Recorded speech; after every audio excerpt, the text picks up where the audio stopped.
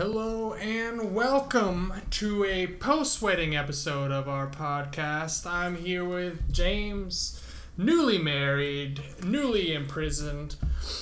How was the wedding? How was the honeymoon? What were the best parts? What were the worst parts? Please keep in mind, this is a PG podcast. Yeah, so in spirit of that, of course, I think it's only natural to first talk about lovemaking, because if not for that, we wouldn't be here today. Fair enough. Which ties us into one Andrew Beaker. Oh, the beak. Who made his fair share of love, carrying his own. We had our rehearsal dinner the day before the wedding, of course, and within 5 minutes of one of the bridesmaids being there and interacting with him, I made a bet with another guy who did not know said bridesmaid that the beak and her would engage in some sort of fellatio of sorts. And that was a $5 in the bag. Thank you. So I guess you could say it was a pretty good wedding. Some early and stiff competition between the groomsmen there, and I really want to emphasize stiff. But how was the honeymoon? Where did you go? What did you do? How did you fraudulently fund this endeavor? We went to Punta Cana, or as the locals call it, Punta Cana. In Dominican Republic. And it was awesome. It was really hot, super, really, really humid. I'll say it was like 95% humidity every day. Like low 90s for heat. Felt a lot worse, but sounds paradise. Yeah, it was pretty cool. It was very slight overcast, which killed it a little bit, and it rained every single day for about 30 seconds, which was nice little cool off too. Yeah. So, yeah, it's a churchier, slightly classier version of a trip to Mexico where you feel a hell of a lot safer. Okay. Yeah. So, a follow-up question then. Did you have any food that you really stood out to you? You brought it home, you still think about it? So, our resort was huge, first off. It had, I think 16,000 occupancy. It was about a 15-minute walk from one end to the other. Holy and that's shit. If you're, speed walking. Okay. So they constantly ran a little, train or trolley back and forth at all times. It was pretty great. So with that, there were 14 restaurants there, which is a shit ton. And you have to have reservations every night. And we were only there for a week, so I didn't get to try everything.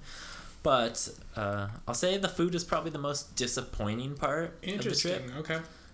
Not saying it was bad. I rarely had stuff that was flat out bad. It's just half the places we went were just, okay.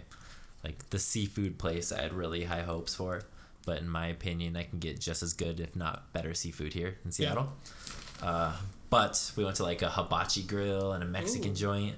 And they were two of the better food places I've had in my entire life. It was pretty crazy. Okay. So, yeah. Well, that makes for a natural transition here. We are in this greater Seattle area, and we're experiencing some pretty intense heat right now, certainly far beyond what we normally have to deal with. And we were talking about this, of course, as what people do. They talk about the weather, but it brought us to another conversation about what is good food, and I mean dinner food, to eat when it's uncomfortably warm. Yeah, that's open to interpretation, I suppose. When I'm really hot, I'm always thinking, oh God, all I want is something cold, like a deli sandwich or something like that. Preach. And then I never end up getting those. I always find something else that looks good, like a pulled pork sandwich. Sometimes heat of the moment, you get those smells running through your nostrils and you can't help yourself. On heat. But this whole thing came up because we're in the market for a dinner tonight. We are.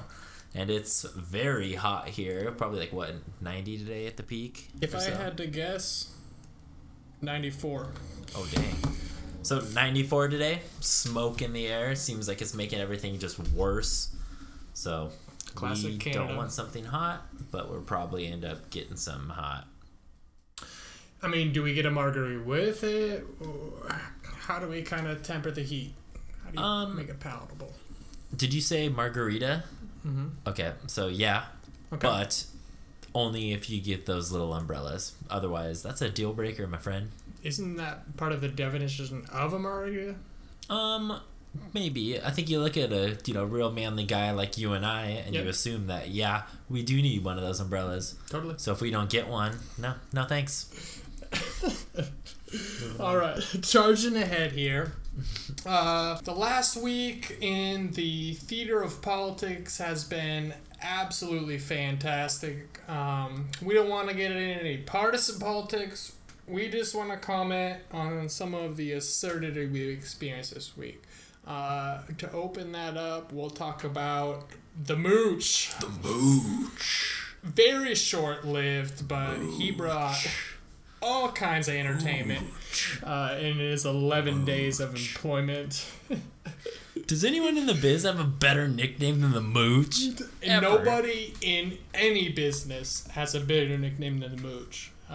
So we'll give a real quick rundown from what my interpretation of this whole thing was that he was forced to liquidate a lot of his assets due to a conflict of interest of taking this communications position, quit his very high-paying job, and went to work. And then he missed out on the birth of his son, his wife filed for divorce, and he got fired, all in a 10-day span. So my question for you, and I honestly want you to answer this, has anyone ever had a worse 10 days?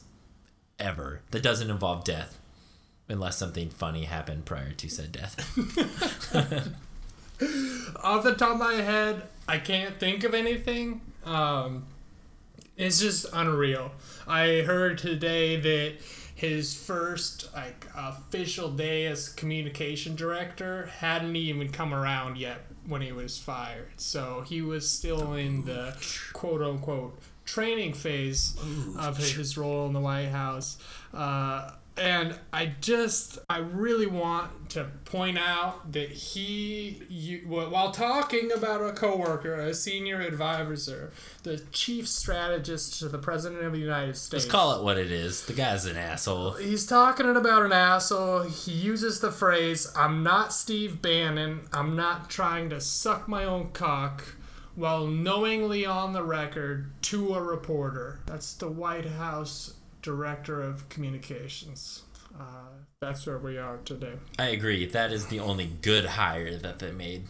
Yeah. Anyone out there, if you happen to know the Mooch, send them our information. We're in the market for a good, communications director. Hey, interview or a hire. We could go either way with it. Yeah, he's a good guy. He is a good guy. Everybody says that about him. Yeah. Yeah. Also in politics, we want to talk about a local folk hero, and by local, I mean domestic to the United States of America. That's John McCain. Oh, John McCain. Give us the lay of the land. Walk me through what happened. All right, so obviously we've been going through this nasty healthcare battle, and again, we're not going to get into the partisan politics of it. At the end of the day, the Senate introduces the quote-unquote skinny bill. We're going to pass some nominative repeal of Obamacare and then magically come back to the table and fix this bill.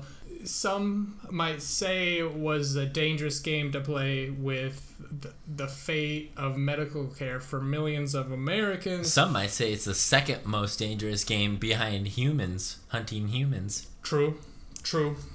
So the Senate is teetering on this very thin balance, the 50-48 majority. They need 3 senators to defect, they being the Republicans, to lose any votes. And so Lisa Murkowski and Susan Collins have already defected, puts it at 50-50. Pence comes in, casts the deciding vote, and John McCain comes in like he's riding a noble steed to the Senate floor, like Commodus and Gladiator. He walks up to the Senate parliamentarian. He looks into the eyes of Mitch McConnell. He holds his thumb sideways and then thrusts it down like Joaquin Phoenix ending the life of a gladiator in the Colosseum. It was fantastic political theater. And again, we won't get into the partisan side of it, but no matter who you were rooting for, what result you were hoping for, it was incredibly entertaining, and nobody can take that away from John McCain. Oh my God. What went through his mind? What would you think the defining moment was where he's like, a week from now, I'm going to put my thumb to the side and people are going to go crazy. I'm going to turn it one way and I'm going to be a goddamn hero. Hey, Maverick's going to Maverick. That's all I'm saying. That is what you're saying. Speaking of Mavericks, we know some Mavericks, and those are our local Mavericks in the series of Game of Thrones. Natural transition. That's a buttery smooth transition. Oh, yeah. In the spirit of Game of Thrones, we're going to transition to one of our famous segments, yet to be named, where basically we came up with, without consulting the other person, some sort of scenario, or almost superlative, if you will. We'll go with more scenario, where you present one Game of Thrones character and one other scenario or character, and the person has to choose. Or the other option here is you offer a superlative and the other person answers with the character that best fits that superlative. So I'll let you start us off here. All right. Well, in the spirit of politics, my first one is, who is the bigger coward? Is it newly Republican Governor Jim Justice, who just flopped yet again political parties? Is this guy a John Kerry? Yeah, for real. Or is it one Theon Greyjoy? He is a little bit of a baby. That's a good one, and that's exactly what we're looking for. Thank you. The Mooch. And it's a tough call. The Mooch is not a coward. Thank you very much. I'm just hearing the background music of the Mooch. That might be our theme song. Yeah, we should just have you saying the Mooch in the background of our conversations. That'd be pretty funny. I'm gonna have to go with Theon.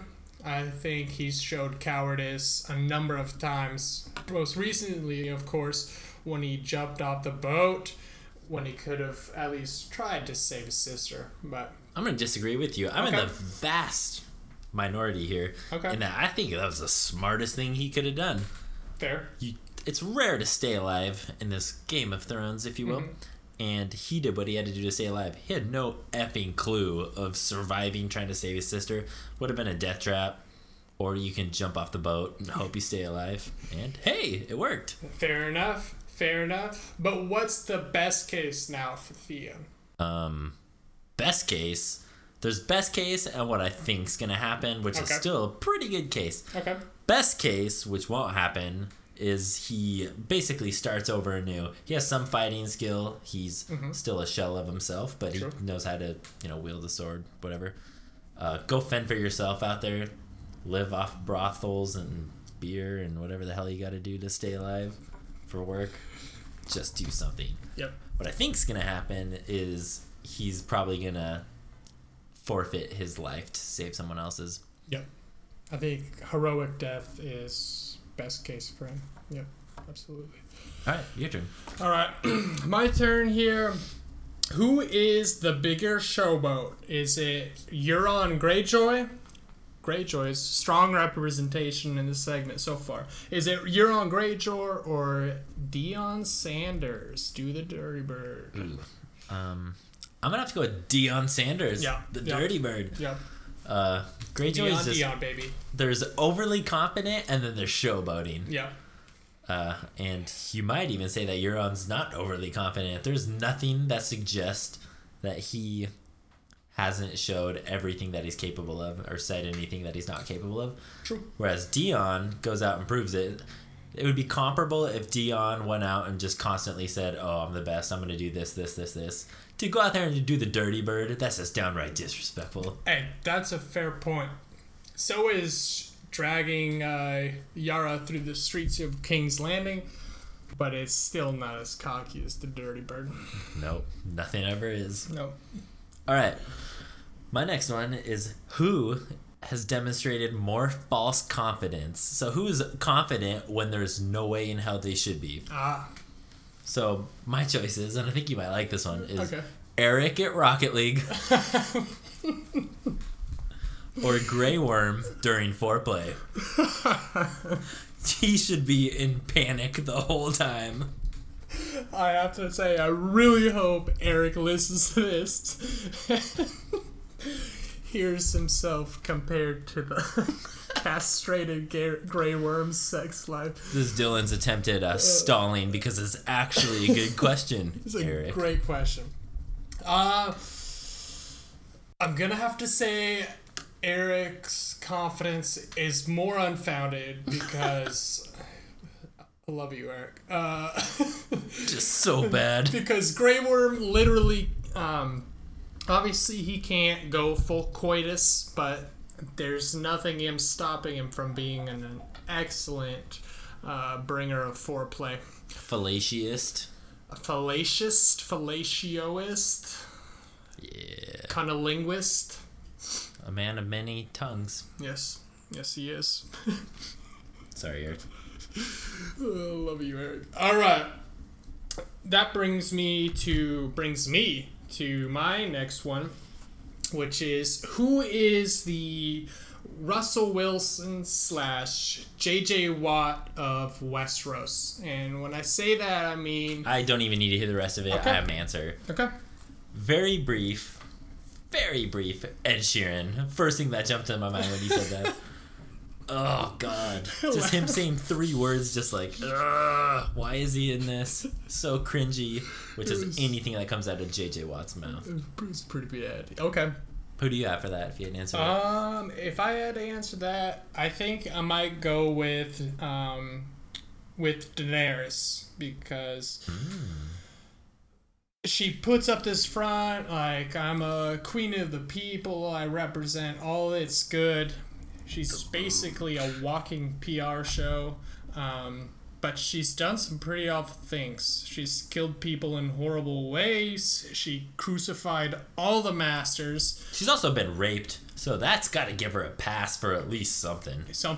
Yeah. Probably like the first 100 of the people that she tortured and killed. Shout out to all rape victims listening. We got your back here at this podcast. Yes, we do. My next one is by far my worst one. Okay. Who is more rude to people they don't know? Ooh. Dany, with her perhaps unfair treatment of Jon right away. Okay. Or Kanye West in general to everyone. Ooh. Damn.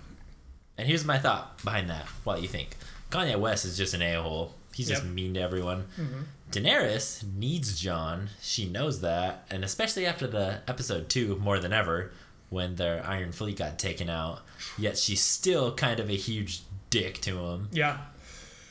I will say, to Dany's credit, would you believe the White Walker story if someone just showed up and told you this? I mean, even that story aside, just making him bend the knee upon even meeting him or getting to know him, pretty messed up.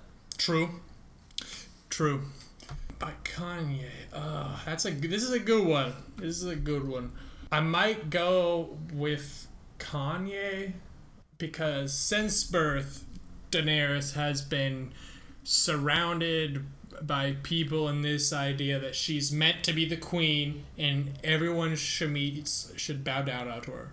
That's been impressed on her since she was born. Let's not forget, too, she was also raped. That's gotta give her a pass. Good point. The mooch. The mooch. Ow, ow. Let the boys be boys. Oh no, let the boys be boys. Not applicable here. Bad timing. Great timing. Always great phrase. I'm gonna have to go with Kanye. He made a song, I Am a God, where that's pretty much all he says. Alright. Hurry up with my damn massage. Great musician. When I came out with this question, or when I came up with it, my answer was Dany, but through talking this, I think I would shift that. To Kanye. Yeah. Your move. Pat myself on the back. All right. My next one. I'm pretty proud of my last two. So my next one. Who is the George W. Bush of Westeros? And when I say that, I mean specifically who is in a family of power and is put in a position of power that they're not prepared for in any way, and they'd rather just be partying, hanging out, and fucking off. Ooh. I feel like you're guided me to one specific person. I did not mean totally slipping my mind. Who? You could almost make the argument of Tyrion, Okay. assuming he didn't kill his dad and how that everything would have progressed. Okay. But that's still not enough comparable leadership to being the president of your respected, I'll say, house in this case. I might go for, I'm going to ignore the partying parts of your explanation. Yeah, and fair. go Dany still. Really? Yeah. Oh. I think she's been taking L after L. She's been bad. Every decision she made sucked. Okay. Yes, season 7, her strategies have been thwarted at every turn. However, up to this point, she's been pretty remarkable in securing power essentially on her own. All right? Kind of. Let's not forget she inherited dragons. True. And Slaver's Bay, while that ended well, was a cluster. That did not go well at all. And a lot of that wasn't even her dealing with it until the dragons came and essentially murdered everyone. Fair enough. Okay. But also, my kind of reasoning behind that also is she didn't think that she was gonna...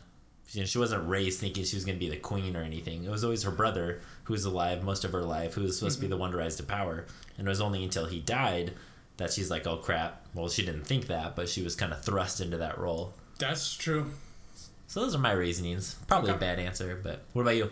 Yeah, I mean, I think the obvious ones that I was expecting you to bring up, which I'm glad you didn't, I think that's a much better thought out answer, were the Lannister children, Joffrey, Tommen, and even Tyrion to a point. But also I think you could find it in early Theon Greyjoy, pre-capture, pre-castration. I would 100% agree with that. If like he just rose above his sister and kind of took over after the dad died, that would have been a good one. Yep. I disagree with the Joffrey one. I agree on the basis, and it totally depends off what your criteria is. Yep. I agree on the basis that he was ill-qualified and stumbled into it just because who he is. Yep.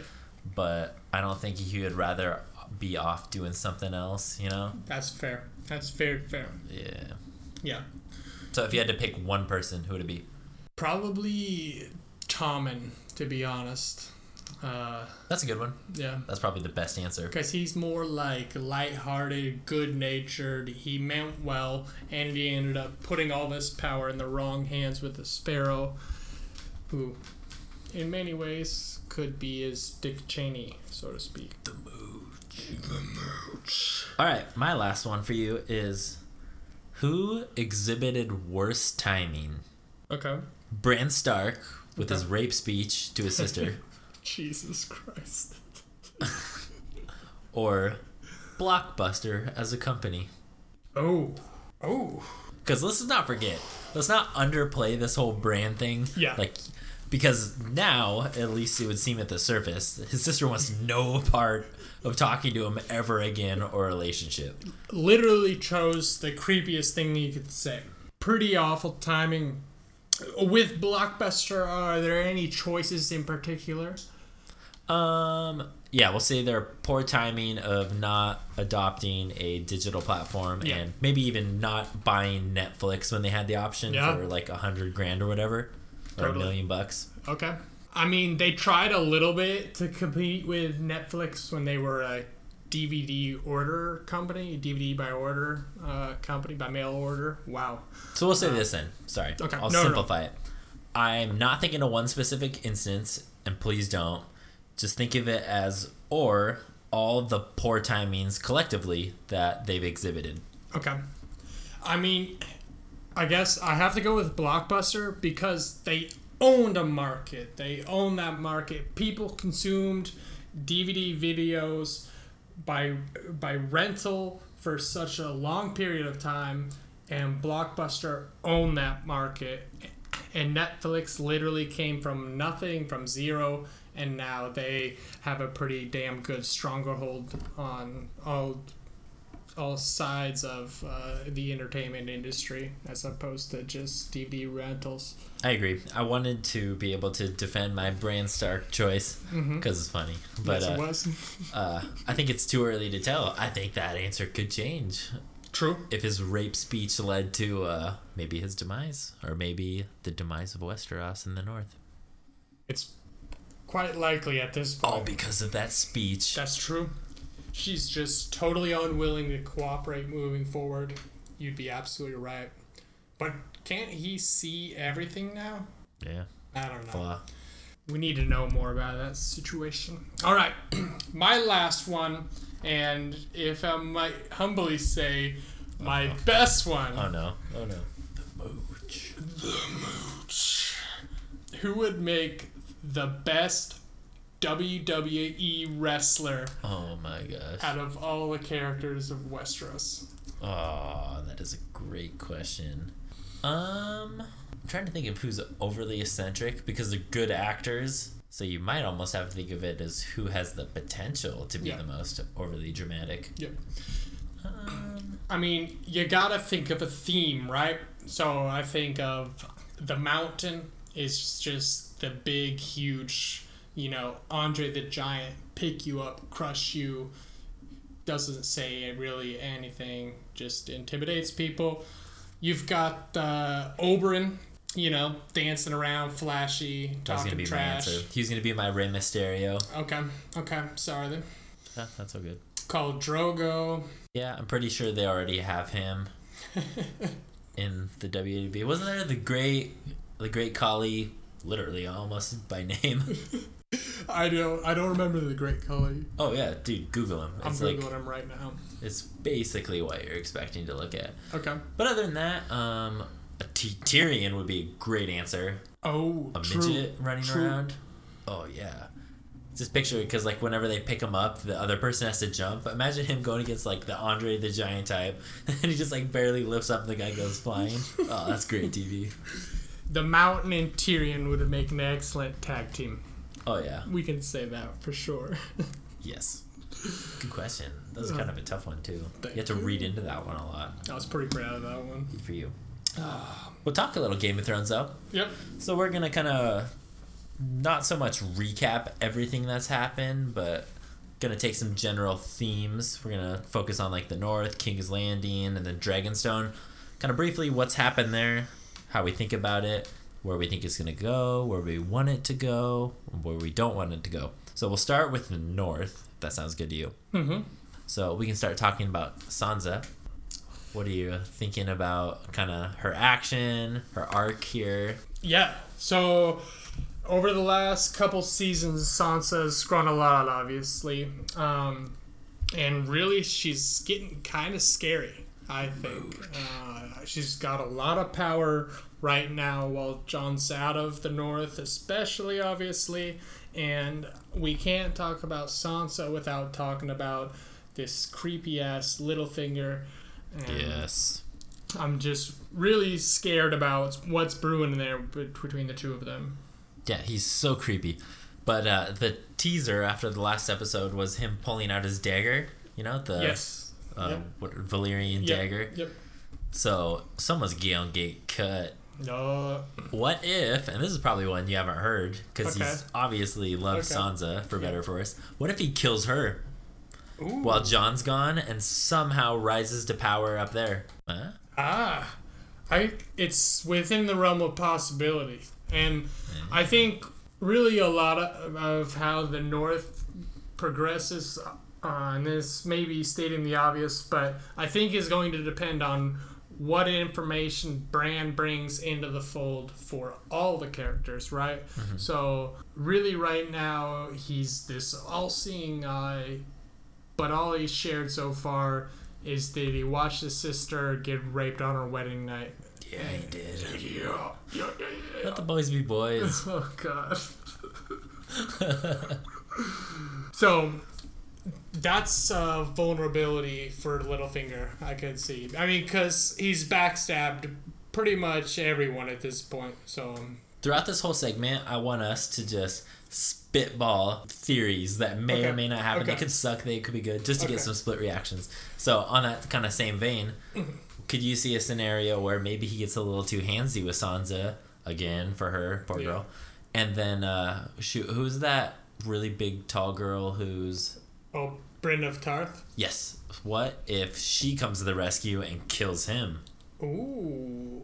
Could be the most satisfying moment of Game of Thrones this far if Brienne of Tarth kills Littlefinger. Excuse me. Yeah. Yeah, I feel like she's kind of been phased out a little bit, though. I don't really... She kind of settled under the dust once she dropped off Sansa. Yeah, I really want her to come back in a big way. Yeah, she's solid. Good She's actress. got a lot on play when we start talking about Jaime in the South, as well as Daenerys, as well as Sansa. So We know the Valyrian dagger's coming out. What do you think it's going to be used for? Bran. I think that's where he's going with the dagger. What possible information could Bran leak that would make Littlefoot want to kill him? Unless, and I'm going to interject here, what if Bran takes it upon himself to talk to Littlefinger and is like, hey, I know what your goal is, I know what you're trying to do, type of thing. Yeah. But that'd be really dumb of Bran. Yeah. But having a conversation with your sister about her getting raped also really dumb. So who knows? He hasn't shown much discretion so far. But I think the biggest piece of information would be the betrayal of Ned Stark. Yeah, of course. How did that slip my mind? Yeah. I mean, there are a number to choose from. He betrayed Sansa. He betrayed Catelyn. He betrayed the Starks at every turn, right? How old do you think he is? 50? 55? And Sansa? What do you think she's like? 25 at this point, probably. Really? I think older. Okay, I was gonna go younger even. Younger. Yeah. Because I mean, she was like right coming of age when the Seers started, right? And that's 7, I guess, is a season a year. Yeah, hard to say. They've kind of accelerated it more and more. Yeah. Hard hitting discussion here. I was going somewhere with it. I got you. Yeah. But yeah, no, I think that's the danger for Bran is I think once Littlefinger discovers the power of Bran, that dagger's coming right for his jugular. Yeah, I mean, there's no denying Littlefinger's wildly smart, cunning, clever, fit for this kind of action, so being his best interest. Sorry, this is kind of really macro. Who's gonna win the Game of Thrones? One person, one name, one answer. The Mooch. The Mooch. Who's gonna win? Danny. Boo, boring. Yeah, I know. Well, is that who you want to win, or who you think is gonna win? No. Who do you want to win? I believed in a decentralized government. So. Oh, here we go. What a hippie. No, I'd like to see Jon on top. If there was a way for Tyrion to win, I'd want to see that. There's a way... Yeah, no, probably Tyrion. Yeah. So Dylan chooses Jon Snow. Yeah. Just another thing he has in common with 16-year-old girls everywhere. You're like, get a life. True. I do like Jon Snow. He's awesome. You really want to root for him. But I want him to die. You want him to die? Yeah, I just want to be constantly surprised. That's one of my favorite things about the series is I'm always caught off guard. And I want him to die. Just because that would just mess everything up. Absolutely. That'd be crazy. But I think Littlefinger is gonna win. Ooh. Yeah. Do you think he'll win kind of at the expense of the kingdoms writ large in that he won't focus at all on the dead army till it's too late? Yes. Okay. I think he's gonna win, have his victory for a little bit while everyone else is up north. Okay. And probably dead by that point. Yep. But I don't know if I'm rooting for it because it's kind of a cheap way out, but I want to be surprised, you know that. Mm-hmm. But I could see them going a direction where the White Walkers just clean house. Yeah. Yeah, we get like white ice dragons and everything, and then boom, game over. Ooh, just nobody wins. Yeah, well, the White King. The Night King wins. Yes. I like it. Stark, it's pretty gnarly. Okay. So that's the north. Yeah. King's Landing, kind of working our way down there. Mm-hmm. Cersei, Jaime, really the only two notables there. Yes, Tyrell as well. Sort of. Not anymore. Not anymore. That's true. Yeah. They did. Pretty sad. Great scene, by the way. Very good scene. Pretty sad. I gotta say, I like Jaime. He's probably my top 2 favorite characters. I really like him. Yeah. I think everyone sees a little bit of him in themselves. And great name. The best. Pretty effeminate name, if you ask me. I think it was you that texted me and said, "Do you think he's gonna kill Cersei?" I do. I think that was me. Yeah, do you think that's gonna happen? Yep. Do you think that's gonna happen? Then? I do. I think if Brienne of Tarth comes back into play, I think that's gonna throw Jaime off, and he's not gonna know who to trust, who to follow. I think he's already starting to lose some of that foundation about who he is, who his family is, and what they mean, and what they stand for, rather. But I think also if Jaime stumbles on the dungeon that the sand snakes are in, where his mother is locked into a room with her rotting corpse of her daughter, I think that could continue his path of kind of starting to peel back the mask of Cersei and seeing her for the monster she is. I don't know. What do you think? I'm going to go against the grain a little bit, just again for the sake of discussion. But the show's nothing if it doesn't have a bad guy. Cersei needs to be there at least to a certain extent. Yeah. She is not known as someone who's going to wait and accept her fate. She's increasingly becoming someone who's taking fate and grabbing it by the balls. Yeah. So Donald Trump style. Yeah. Oh yeah, the mooch. The mooch. But so I'm gonna backtrack a little bit here. So Jaime. Okay. She has done, Cersei that is, everything you could possibly do that's evil, wrong, and bad, including to her own kids. Yeah. Jaime knows all of that. He still lays with her, says he's madly in love with her. So at this point, it's what could she possibly do that's going to make him flip a switch? And I honestly can't think of anything because he doesn't have a clear attachment to Tyrion anymore since Tyrion killed their dad. That's a very fair point. So here's what I'm thinking. She's very aware of the prophecy. She's referenced it a handful of times. Yeah. She goes out of her way and kills Jaime. Girls everywhere, hearts broken. My heart broken. My heart broken. Makes for good TV, though. Okay. That's what I think is going to go. Okay. You think Cersei's going to kill Jaime. Do you then eventually think Tyrion will kill Cersei to fulfill the prophecy? I don't know. I don't think so. I don't think that whole prophecy is going to come true. Ah. Yeah. Probably will, but no. I like the way you talk about surprise and just shock, death of central characters being so central to the excitement of the show. And I think this is a great opportunity for something like that. Yeah. But that was all that great stuff you're mentioning was all in the books. We're no longer going by the book. Stuff's getting predictable. Foreshadowing's getting heavier. It's kind of, at least it seems like it's an issue for me at least. But it seems like the showrunners don't want to do anything that's going to piss off a lot of people, which is kind of what I want. Do you think they're just baiting us and then all of a sudden we're going to be surprised? That's possible. The old rock 'em to sleep, rock 'em step. I agree with you, and I think it's partly driven by the fact there's only 2 seasons left and they need to wrap up so many storylines that there's less narrative dilly-dallying going on. Do they, though? Do they need to wrap up all these storylines? What happens if they leave them open into our imagination? Nerds we spend like the us rest of our lives argue wondering about what it if. forever. Maybe. Okay, so we haven't talked about Dragonstone and Daenerys and Tyrion directly in terms of their narrative arc thus far in the show. And I think with that too, we should include Yara, Euron, the Sand Snakes, and that epic scene. So do you want to get us started with some of that? Yeah, so I'll start with Tyrion, who we've heavily mentioned. Yep. He has, much like Dany, and much because of his fault, Dany's taking on all these L's, just doing a bad job at his job. Yeah. So I don't know. I'm gonna continue to go against the grain element of surprise.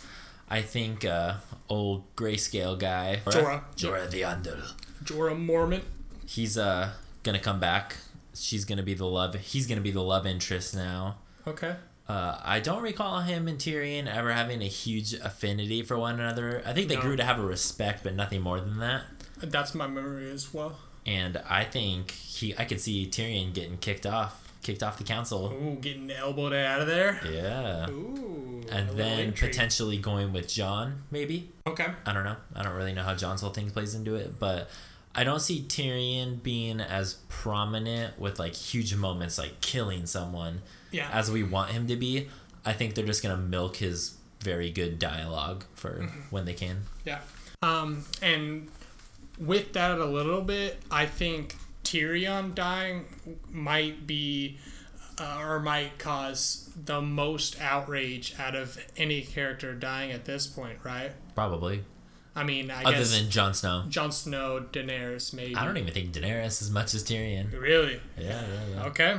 And I agree with you. He's one of the most well-loved. So, potential for a surprise death. Where do you think he's going? What do I think his character arc is heading towards?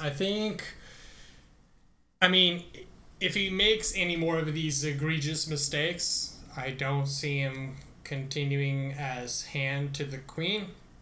And I would love to see more of the dynamic and interactions between he and Jon Snow. That dynamic is one of my favorites. Is his ideal scenario in your mind just getting his shit together, becoming hand to the queen, to Daenerys, she takes over, and then he lives his life out as the number 2? Or yes. Would you want him to go a different direction? I'd want him to do that and include killing Cersei as part of that, or at least being party to the death of Cersei. I just don't think that can happen. I think that's too much fan service. Everyone wants that. Everyone does want that. But at the same time, we've seen that fan service is very much in play for how the writers are building this narrative here. Sand snakes are what I'm talking about there. We can talk about intercourse.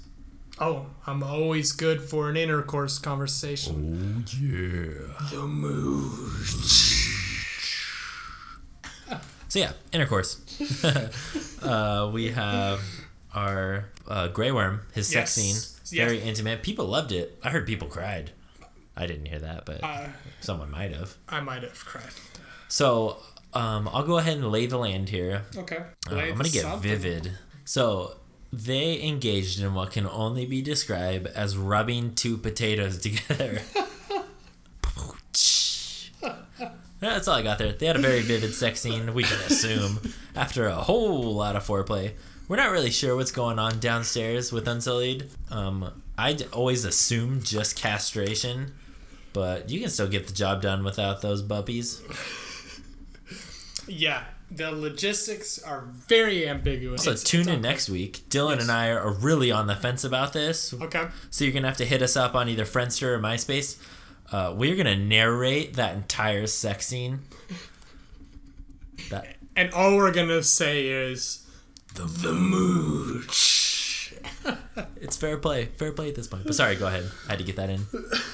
Yeah, I mean, I'm just saying, I forget her name, and that's awful. I think it's Melisandre. No. Nope. Okay. That's a red woman. That's the red woman? Yeah, she has a weird name. At least when you read it, it looks ambiguous on how to pronounce it. So I'm always just like, yeah, I'll call her that girl. The girl. The translator. She's stunningly beautiful and great for Grey Worm. Great for her. We'll put intercourse in quotation marks here because we're not really sure what's going on in there. Can I pitch you a hilarious scenario, in my opinion? Absolutely. All right, we tune in next week, so this Sunday.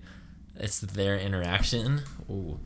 And she's just very distant and cold. And he's like, hey, you want to hang out later? And she's like, nah, I'm good. Just over it. No? That would be hilarious. Yeah, oh to me and you, and probably no one else. That's fair. Serious question, though, kind of off cuff. Would you be surprised if we tune in next week and all of a sudden it's just Jon Snow with a shit ton of dragon glass weapons? Oh, hey, we mined everything and made it into weapons.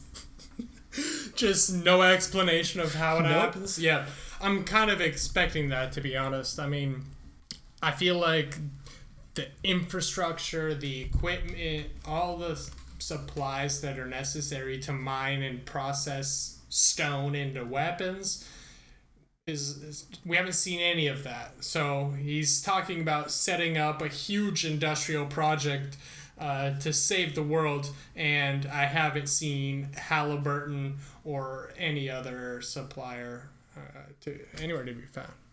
Yeah, it's Halliburton. God damn it.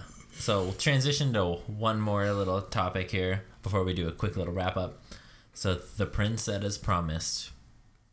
Ooh. Who is it and why? Okay, we'll do this. Who do you not want it to be? Who do you think it's going to be? And who do you want it to be? Okay. I don't want it to be Jon Snow. That would be too on the nose. And yeah, I think we've alluded already to the fact that he's already kind of this heartthrob, too good to be true type of character. He might be the Russell Wilson J.J. Watt, by the way. I wouldn't go as far as in J.J. Watt. Come on now. Okay. Maybe Russell Wilson's a more apt on Mr. High and Mighty over here. He's pretty high and mighty. And he was celibate for a real long time. Yes, so, true. Wow. Breaking Connecting ground. the dots over here. Yeah. Who do I think it's going to end up being? Probably Jamie. I like who that. do I want it to be? The Hound. You fucker. I want it to be the Hound.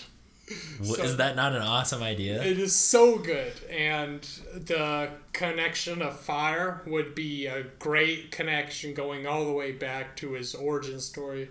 And using a Dendarian sword too. Yes. Ooh. Yeah, there's potential there. Yes.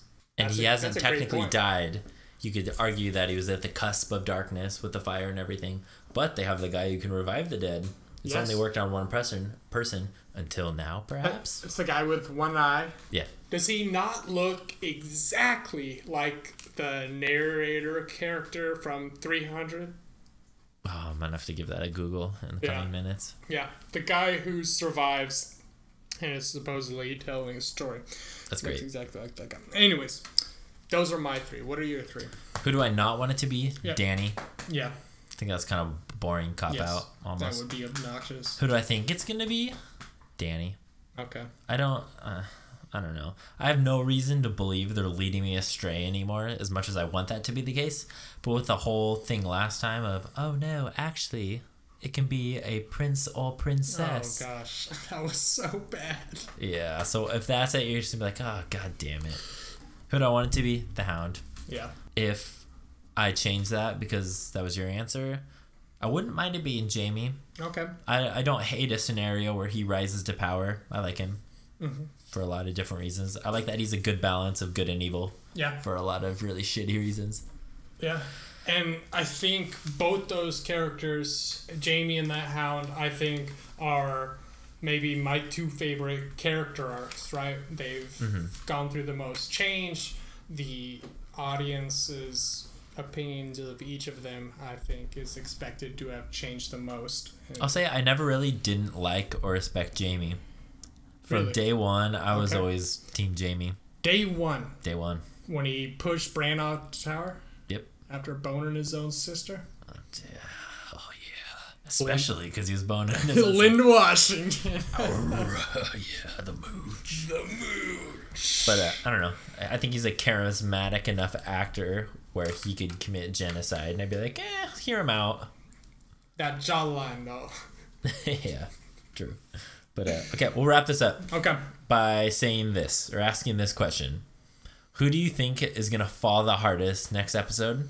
And who do you think is going to have the biggest either comeback if they were previously crappy, or just continue to rise to prominence of sorts, make good moves? I think we're going to be surprised by Sansa. I think she's going to make some power plays in the north. I think they might be competent plays. So plays that you agree with and say, oh, that was smart of her to do?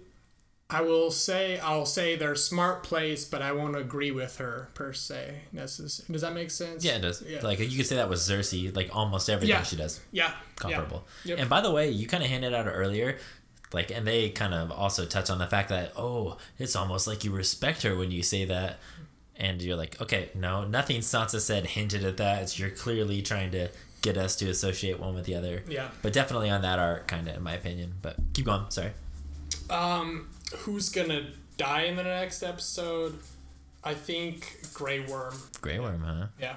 I think his days are short. The whole I fear nothing until I fear loving you, whatever, mamby-pamby BS he was talking about. I think that's really opened him up, and now we're going to see him fall. I get behind that, though. Yeah. What about you? Who do I think's going to fall the furthest? I'm going to go with Tyrion. Ooh, yeah. I think his days in Dragonstone are numbered. Yeah. But I hope that happens, because if he falls out of good grace, I think we're going to get a lot more of camera time on him and what he does from there, as opposed to just giving general counsel and your occasional cool interaction with Jon. So I'm rooting for that for a number of reasons. Definitely reshuffled in the deck to some degree. Yes, I like it. I agree. Who do I think is going to have a big episode? I am going to go with... I'm going to go with the Hound. Ooh. I have literally nothing that would suggest that that's the case, but I feel like he's been a little absent lately. He might be due for a bit of a comeback. Yeah. I think we can expect to see Arya soon, which hopefully that leads to their reunion. I think they're going to get on really well. And if I want him to become the prince that is promised, he's going to have to do a handful of extraordinary things, and there's not a whole hell of a lot of time to do that, so he's going to have to start committing good acts soon. So I think it might not be the smartest moves necessarily, but I think he's going to win a lot of fan favor here soon. Okay. Because I think it's important to note that episode 3, the most recent episode as of our recording, neither Arya or the Hound make an appearance. So I think we are going to see a lot of both in the next episode. I hope so, at least. I know Arya's been building into a fan favorite, one of my favorites certainly, so hopefully we get some more action there.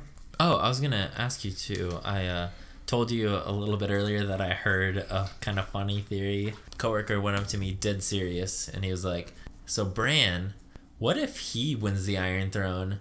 What if he's just straight evil now and like manipulates all this power and knowledge he has and just takes out whoever he needs to and works his way to the top? And my response to that was, okay, if he had legs, maybe I could get behind that theory. Which, I mean, if someone wants to kill him, what's he gonna do? But if everyone's so scared, no ADA in Westeros. Yeah.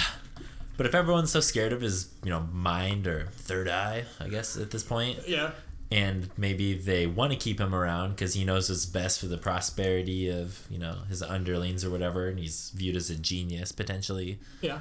Is interesting enough for me to think about it. Yeah. Impossible, but funny. No, I now have a new scenario that I'm rooting for. That would be amazing. Evil Bran. Evil Bran would be amazing. Just power hungry. Even if it's framed, I have to take control of the country, centralize everything, control everyone, to simply take out the White Walkers. Even if it's framed that way, that would be my ideal scenario at this point. That sounds awesome. Here's another terrible scenario that goes along with that. What if now every time Sansa or someone walks by him, he's just like, oh, you look so beautiful that night. And she's just like, oh, God. And she mentally breaks and he just takes her out of the picture that way. The Mooch. Mooch, brother. So, that's enough Game of Thrones. Yes, that is. We've exhausted our resources on that one. Probably more than enough Game of Thrones. We'll move on to something a little near and dear to Igor's art, and that is sport ball. Sporty ball. So we'll talk about a few things. Start with baseball, or as they say in Spanish, baseball.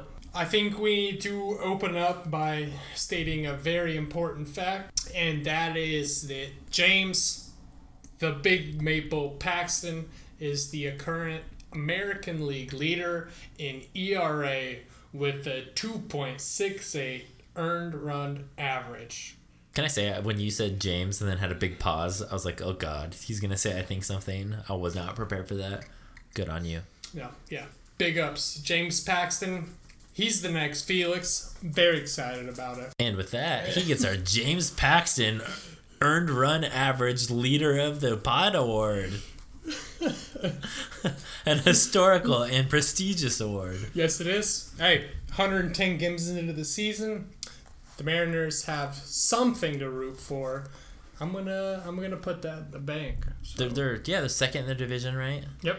Not doing too bad. They're right at 500, slightly over. They're 55 and 55, and we should put a caveat. They're second in their division, but they're literally 15 games behind the Houston Astros for the division. Yeah, the Astros have like the top 2 or 3 record in the majors, though. Yeah. That's just, I mean, it's a win if you get second in your division in itself, but... Yeah, I don't know. I was looking at the records, and I was like, oh, 50, that's not bad at all. And then I was flipping through everyone else, and I was like, Jesus, literally everyone's right there. Yeah. It amazes me that it is rare to have a team with a win percentage under 40%. Yeah. You'd think there'd be outliers, and there's a couple pretty high up, but not a lot of teams just like full-on 76ers, the whole thing. Yeah. The exception of the 2013 Mariners. Rest in peace, never forget. And the 2000, what year was that? Which? That you just mentioned with the Mariners? 2013. The 2013 Mariners get our James Paxton poor ERA award of the pod. And equally negative connotations surrounding that award, but important nonetheless. All right, let's get into some of the stuff we wanted to talk about here. There were a couple big pieces of news. The first is Yu Darvish to the Dodgers. I like the move. It was for a bunch of nobodies. Yep. I like the moves from the Dodgers at least. Yep. They already have they have the best record in the majors, don't they? 76 wins. Yeah. Yeah, that's crazy. They have a star-studded cast. No reason to not trade for strength in your bullpen. Makes perfect sense for them. Yep. They got to be favors to win it this year. Mm-hmm. I mean, yeah. Them or Houston, right? That'd be a fun World Series. Yeah, that would. By the way, I can see a lot of people coming out as Dodgers fans and hating them. Oh God, I mean LA fans in general, right? Yeah, but I mean Houston, I'd be okay with that. Quick aside, Jose Altuve is doing an excellent job of portraying Tyrion in Game of Thrones. Kind of connect some of what we're talking about here. How long you been sitting on that one? Fucking roasted. Shit. We talk about Aaron Judge too. Yeah. The Great Bambino 2.0. Oh God. Pretty sure no one's called him that, but I want to coin it. Court is in session. And that gets out the James Paxton.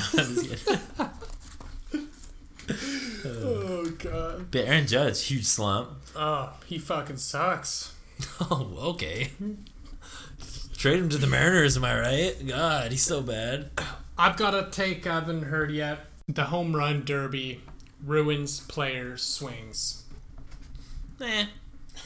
He swings as hard as he can anyway, every time. True. But yeah, I think he'll be fine. Yeah. He seems too calm and happy to actually have that be affecting him. I agree. But he could be dead on the inside for all we know. Dead Probably between is. the 2 front teeth, am I right? Oh, get braces, loser. God, fucking hire a dentist, you loser. Man, what a jabron. Ugh. So that wraps it up for baseball. Yep. Baseball is a sport. It gets the James Paxton Sport of the Night Award. I'm going to beat this one to death. The Mooch. Never forget the Mooch. So we'll briefly touch on soccer, which was Neymar moving to PSG for 222 million euro. I've heard this guy swings both ways, and I don't mean both Spanish and French leagues. Was that an actual rumor? Oh yeah. What? Oh yeah. When he first signed with Barcelona. Yep.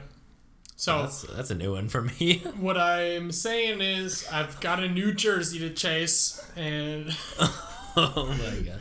Can I just say how awesome of a transition of me mentioning him? You'd be like, well, I heard he swings both ways. That's amazing. Good to hear.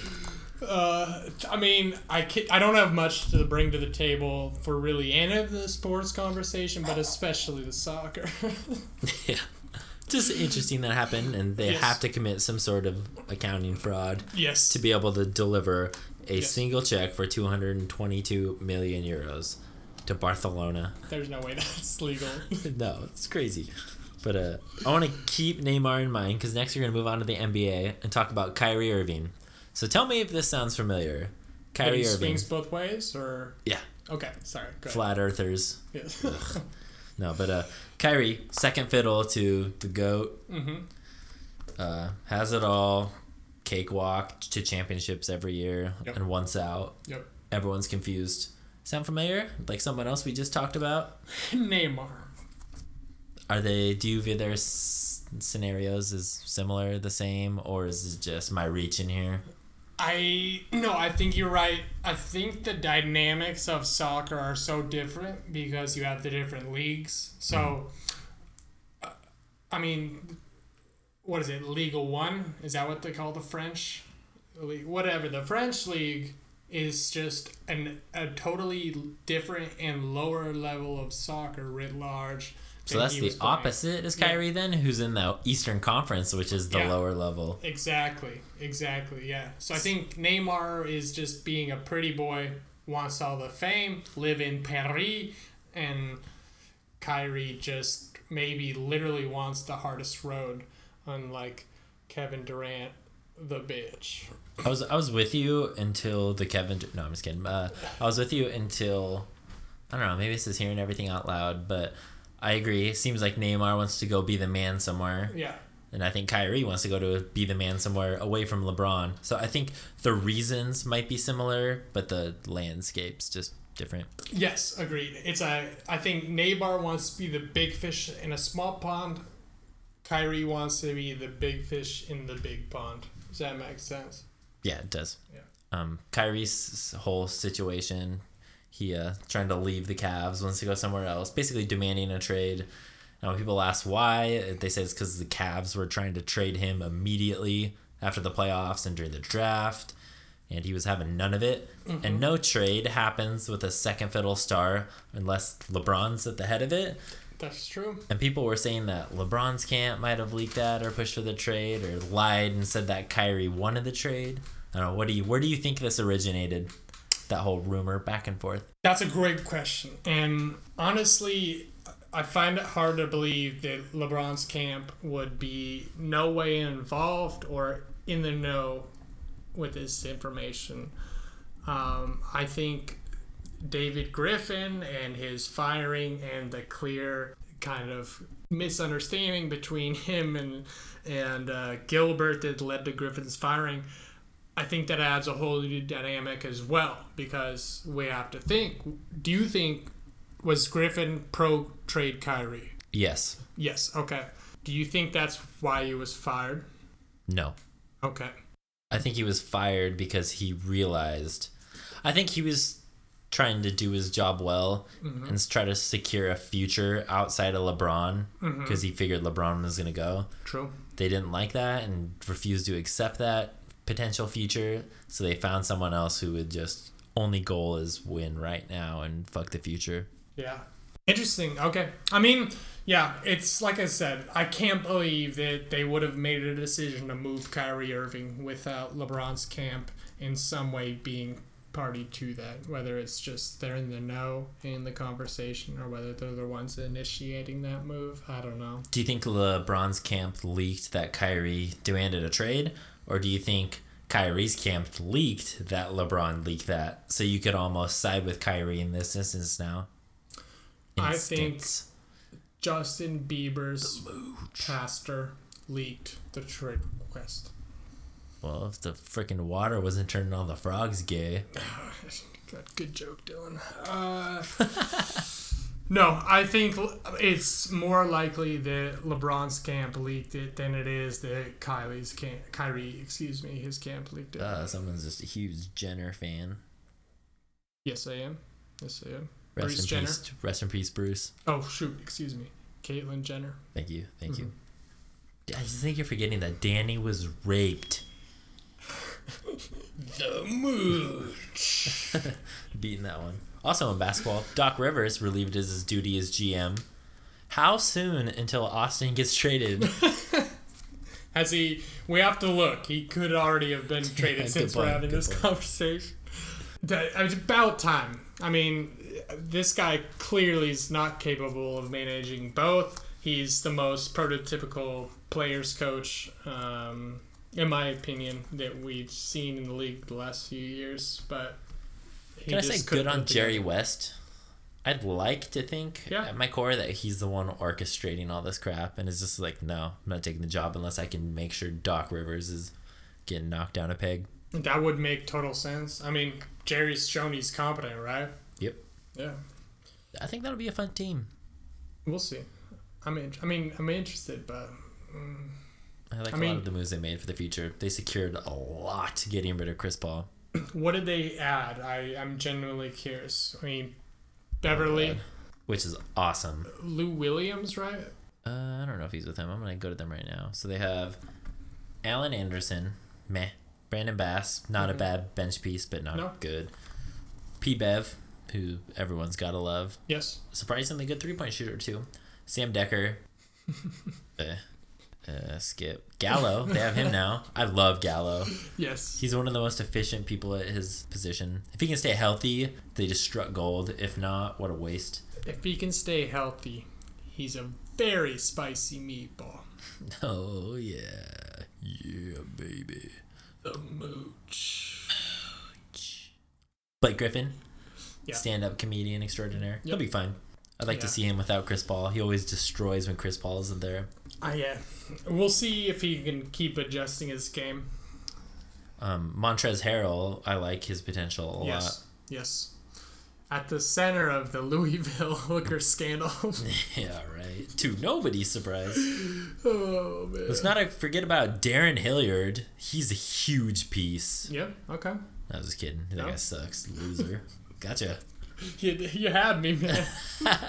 Hook, line, and sinker. Bryce Johnson, meh. Wes Johnson, meh. DeAndre Jordan, cool. Liggins, meh. Willie Reed, I forgot they got him. He has a big doofy smile. I'll have to show you that sometime. He's got a great name. Yeah, he was from Miami. Austin Rivers, get him out of there. Get him out of there so that they can make room for a Milos Teodosic. Another name I've never heard.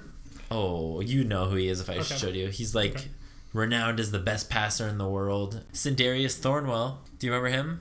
From college basketball last year. He's a rookie. For which He went to South Carolina. He was part of that huge run. He was awesome. Okay. I think he's going to be real good. Who ended that run for South Carolina? Did anybody? I'm pretty sure they won the whole thing. Gonzaga pulled Have some pride. God. Have some pride. Never forget Mark Few, 2012. Covered up the great rape scandal of 2012. Maybe. That's a rumor I feel like people will believe. Yeah, totally. And then, you were right. They had Lou Williams. That's enough basketball. NFL, we'll let you take the segue here. Big news out of training camp. Everybody's in the best shape of their life. People are getting testy, tired of hitting each other. Yesterday in camp, Frank Clark knocked German Affetti out of camp with a punch to the jaw. And that gives us the James Paxton Punch of the Pod award. The Big Maple. Go ahead. So, a lot of that going on. Edelman got kicked out of camp this week. That's just running a tramp good. Yep. Just, God, keep him frothy, Belichick. Keep him frothy. Gross. What a gross foaming word. at the mouth to play some football here. But the big news that's come up this week is... Big news alert. The big news. The Mooch. Ryan Tannehill. Undisclosed knee injury, keeping him out of camp. At this point, we don't know what the injury is. We've seen rumors of ACL. At this point, we have to assume they're moving forward with Matt Moore as he's taking the starter reps in practice. Are they going to bring in some unsigned talent? They going to pull Cutler out of the booth? They going to pull Cap out of this political purgatory? What are your thoughts? So Adam Schefter reported it. I have no reason to trust the guy. I trust the guy. Yeah. I think he's gonna be out for the year. At this point, and I'll pose the question to you after I answer it. Okay. But I think it's between Cap at this point or Cutler. Yep. And you overpay for 1 year. Yep. But if you're 100% sure you're gonna be rolling with Tannehill going forward, then I think you do overpay for Cutler for 1 year. Okay. Then let him go to the booth. But, God, injuries in him. He's got to be done soon. He's already 29. Surprisingly old. Injury after injury. Yeah. I might be just rolling the dice on Cap, seeing what I get out of him, and if I can lock him up after he shows promise. Because their offense isn't terrible. They have weapons. And if you put enough around Cap, he'll eventually make something happen. I don't believe he's terrible. No. So I think he should be your backup plan, and he's a hell of a lot better than Matt Moore, especially right now. Oh, God. I think Igor could play better than Matt Moore. That's low, you son of a bitch. I think John Paxton could throw a ball better than Matt Moore. The big maple. Oh, yeah.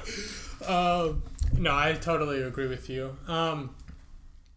Ryan Tannehill, for the last 5 years, he's been ready to make that step, be a premier quarterback in the NFL. Oh, has he? This is news to me. You're a big Patriots fan, so you're familiar with Tannehill that way. I'm a big Seahawks fan. Wilson and Tannehill came into the league the same year, so they've been compared to some degree. That's been tapering off as Tannehill's not made that rumored next step. But I have to say, I think Cap would be... It would make sense to sign Cap in to fill those shoes. To some degree, they play a similar style. They're fast. They've got a rocket arm. And you get them moving out of the pocket, and they can make things happen. I think Adam Gase is well documented that he's an excellent offensive mind. I'm hopeful. I think Cutler should stay in the booth. It's easier to manage your diabetes and your menstrual cycles that way. And that's uncalled for low blow. And that gives our John Paxton uncalled for low blow of the pod. The Mooch. But yeah, that's that. I forgot something. Yes. And Osweiler's available too. Are we laughing at that? Yeah, we're laughing at that. That's a joke. But what I honestly think is going to happen, and I mentioned it earlier, if he is out for the season, I think the Patriots trade rape their way into giving them Garoppolo. Ooh. And they take way too big of a haul back. Yes. That'd be very Belichick. There's a stigma around him that Garoppolo's way better than he actually is. Yeah. And you have to at least entertain the idea of him and Gase's system growing with one another there. Mm-hmm. I think it has potential. Might even not even be a bad move. Maybe it isn't a trade rate. Maybe. But he's gonna get traded. Nothing would be more Belichick. His value is at an all-time high right now, right? I mean, up to what it's been. He is higher than he's ever been in value. And nothing would be more Belichick than to force a division rival to overpay for a quarterback that then sputters and isn't in the league in 5 years. Oh, the poor Jets. Yeah, I have a feeling he's going to suck wherever he goes. Yeah. That's very realistic. Yeah. All right, so do you have anything else for the NFL? No. I think it's just, let's just skip the rest of the season because the Patriots are going to win. Undefeated, probably. Eat shit and die. Question, though. Sorry. Go back to Garoppolo. Yes, Garoppolo. Value at an all-time high. Yes. Is anyone even in the market now? I feel like everyone got at least a quarterback. They have some idea about that they want for the future. Browns drafted. Jets drafted. The Texans drafted. I mean, yes. Today, all these young rookie quarterbacks haven't been shown to be trash yet, right? So you just wait. But Belichick can't hold on to him forever. The trade deadline is what, week 8? Yeah. Yeah. So 8 weeks into the season, we can guess there'll probably be 2-3 quarterbacks with season-ending injuries. Excuse me. Yeah, but they're still that young. You don't give up after one injury, I think, for trading the farm for Garoppolo. Because we've already passed up first-rounders with second-rounders and a bunch of other shit, too. It's going to take a hell of a haul, I think. Yeah, that's true. Or maybe it won't. Who knows? I mean, yeah, that's fair. What if Goff just plays like absolute trash? That's a very real possibility. Yeah. Where does LA go from there? I don't... If that's the case, I think you try to trade for a better quarterback then. Because everyone else has been solid for a while for them. And I think you can't afford to keep risking it on young, unproven quarterbacks. You're going to be wasting other people's primes. Yeah. So Aaron Donald might be the best player in the NFL right now. he's top 3. I don't think that's very debatable. Yeah. Yep, that's all I got. All right, so I think that's all we had. We went a pretty long time, but I think we made some important points. We expanded some minds, and we got some good audio footage of Igor drinking water. So let's give a takeaway at the end, why don't we? Okay. You know? Yes. So my takeaway is going to be, if you got nothing from this podcast, at least do yourself the fucking favor, people. Google James Paxton. You owe it to yourself. You may be surprised, but you probably won't. All right, your move. The Big Maple. Yes, my takeaway from the week. Everyone, Google image search Bruce Valanche. You will not be disappointed by what you see. Was that who you were talking about? It was. Yes! Yeah. All right. I'm about to pee my pants. He just dropped the mic. We'll talk to you all next week. Thanks for listening along. Sorry that we're not entertaining. Bye! The Mooch.